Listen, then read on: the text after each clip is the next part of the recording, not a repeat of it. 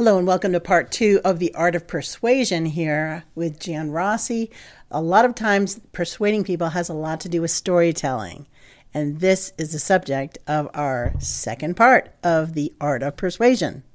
Sometimes I really want you to tell me a story. Weave some great description into a scenario where I can see myself in my mind using the product and or benefiting from the service. The way you described it helps me put it into the place where I can see myself using it. And that's really where the creative writing folks flourish. And number 2, the other way about providing me real information, well, this is perfect for the research folks, the people who like to do the research kind of writing. Providing me information, having great research skills is good for this type of writing because I want facts. What's this maximum weight limit for the tent sleeping bag hammocks? And what's the max weight on that? I want to know if me and my sled dog Baxter will fall out of the tree.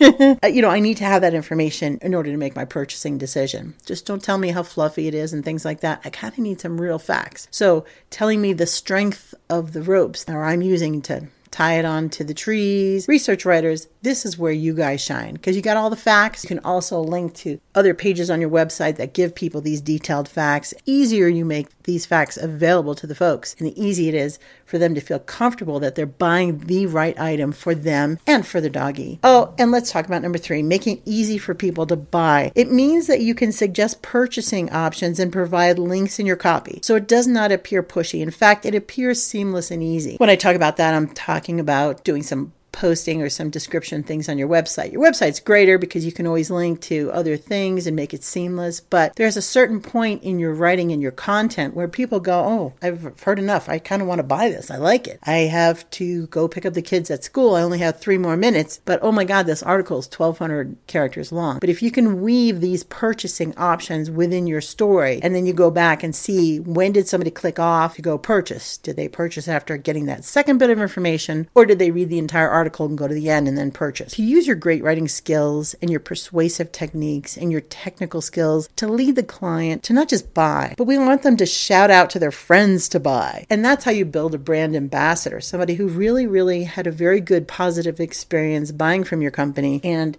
they did it based upon all the great information you gave them, but also you were persuasive enough to give them all the information and provide the links and have them go to your checkout page. And you weave a story, you're telling a story. At a certain point, your customer is going to really like and trust your brand. They're going to appreciate all the information you give them. And then when you provide a link in front of them, they're going to buy. At a certain point in time, they're connected with you. They already like your stuff. It's getting them to pull the trigger that's important. Sometimes it doesn't take too much. Sometimes it's just being there and making sure that they see your brand again. You've got to do advertising throughout the year to make sure you come up and show that you're there and you're still viable and you've got the solution for the problem, but also you don't want to just dangle in front of them monetary discounts, because many times it's the information and the content and the feeling and the trust they have with your company that makes them buy. Okay, so you just heard a little bit about the art of persuasion. I gave you a lot of information over the last 2 days. I ran this on a Saturday and a Sunday because I figured to have a little more time to listen. This was an old broadcast that I had made on the marketing residency platform with the Alexa system. I just divided it up into 2 segments so you could get 2 different bits of information on it. And I hope you appreciated the thoroughness of what I was talking about as far as being very persuasive and making sure that when you bring in people into your business that they can sell your products and services. So you have to test them when you're trying to hire people. And if they can't, if they're just going to sit behind a cash register and do nothing, that is not somebody you want in your business. All right, hope that helped you a little bit. This is Jan Rossi.